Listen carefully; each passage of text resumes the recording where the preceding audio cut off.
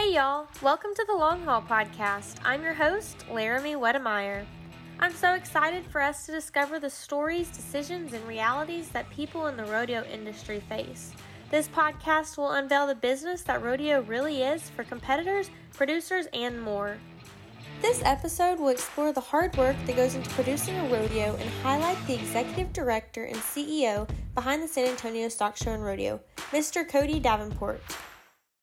Mr. Davenport has been serving as the executive director and CEO of the San Antonio Stock Show and Rodeo for 4 years now. It might seem unrelated, but we're going to find out how a choice to volunteer for a barbecue cook-off led to an executive director role and all that it encompasses to put on a rodeo as large as this one. I graduated from A&M in '98 with a degree in construction management.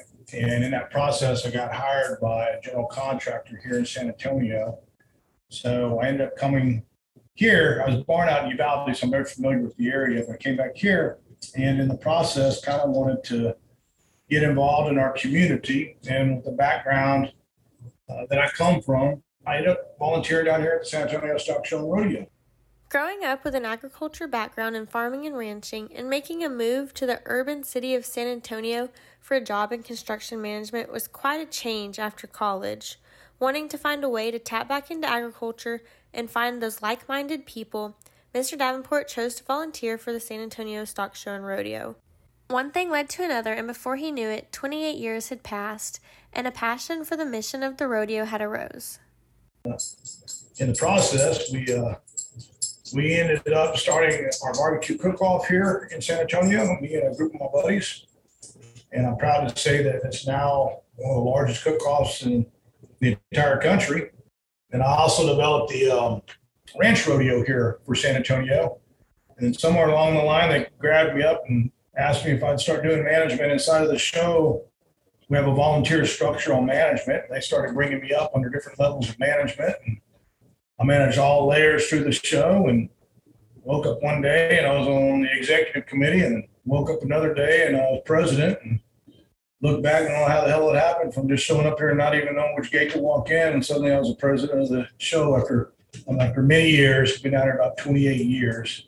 He never had the personal experience of rodeoing and showing himself, but his kids did grow up in the show industry, and his experience was more on the production side of things, including business, finance, and team building. I've got a lot of business background from a young age, and I was able to parlay that into rodeo production, stock show production, business side of things. So I'd say is my role here. It's more the financial side to make sure we build the right teams, we're successful financially, and I'm a producer.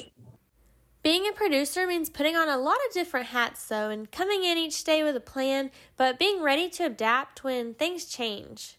And producing something this large requires a lot of skill sets and the ability to keep a team together and provide them what they need when they need it. But I think the main thing is working with large groups and producing events, there always has to be some sort of goals or something to strive towards, and Mr. Davenport definitely had those in mind. One of our big goals was when we took on the job here in San Antonio, I wanted to get agriculture out into the urban environment. It's very easy to go to the rural environments. We already have that audience, if you will. Those are our people. We operate inside of an urban environment. And I think in the world today, as it's moving, both politically and as we all move further and further away from the farm and the ranch by each generation, that it's becoming more and more critical that we don't just preach to the choir and don't work within our own circles, but that we go out and we make sure that the urban society understands our food chain, our natural resources, the importance of all those, and how they are connected to it, whether they realize it or not. And quite frankly, it's kind of a crusade. I feel like I'm protecting our industry by getting out there and showing them the importance of it. And then we always laugh about making rodeo cool again around here, making it cool where they come down here and they're like, oh, wow, that's not just a bunch of rednecks like we thought. They actually have some neat stuff going on down there. They're fun to be around. This is such a great perspective to have because the goal should be to introduce more people to rodeo and agriculture, and sometimes it takes going out and meeting them where they're at and posing the question, how Do we draw in other people to the rodeo and other agriculture education opportunities that may be outside of the box?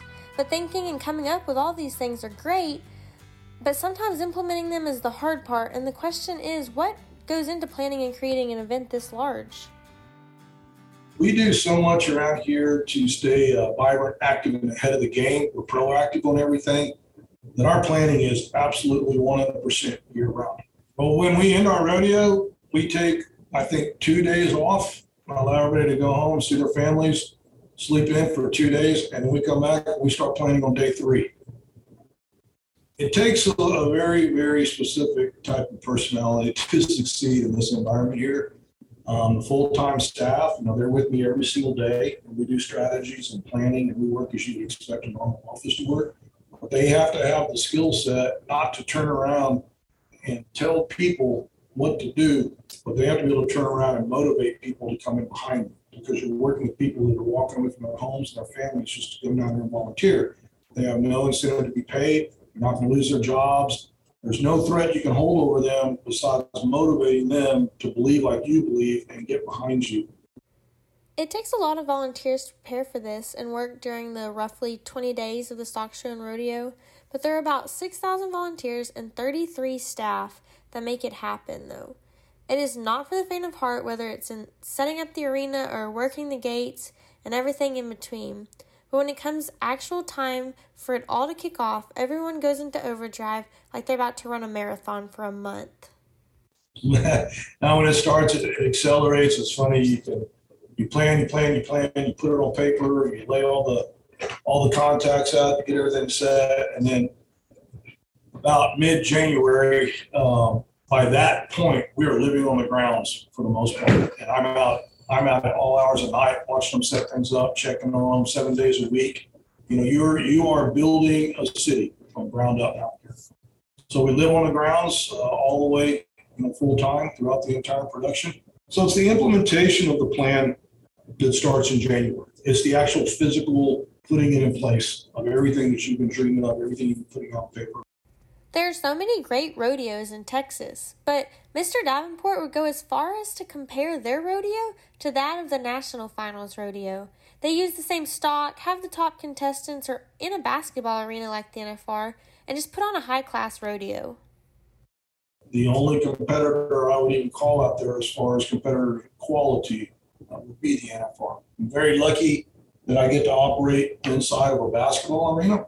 So you get the same type of feel as a Thompson Mack. It has a very tight, close, personal production that we can put on inside of there with lots of bells and whistles.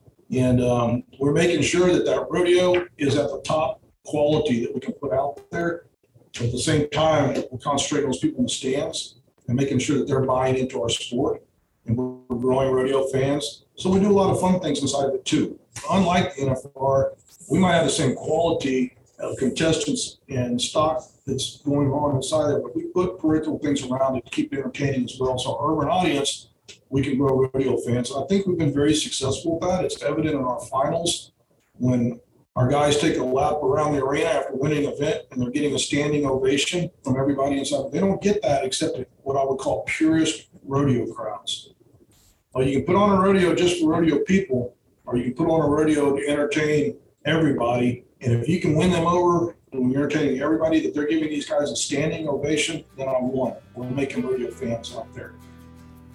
I know from my personal experience in competing at the San Antonio Youth Rodeo that the volunteers made things happen.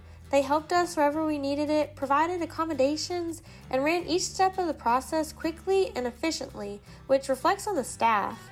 If they're treating us well and love their position, then they're being motivated and pushed to do their best and treat others the same way. I think it is even more important to say that those people that are coming to the rodeo for the first time are going to want to come back if they have a positive personal experience and were treated well. This provides the opportunities, though, for agriculture education and raising up the next generation.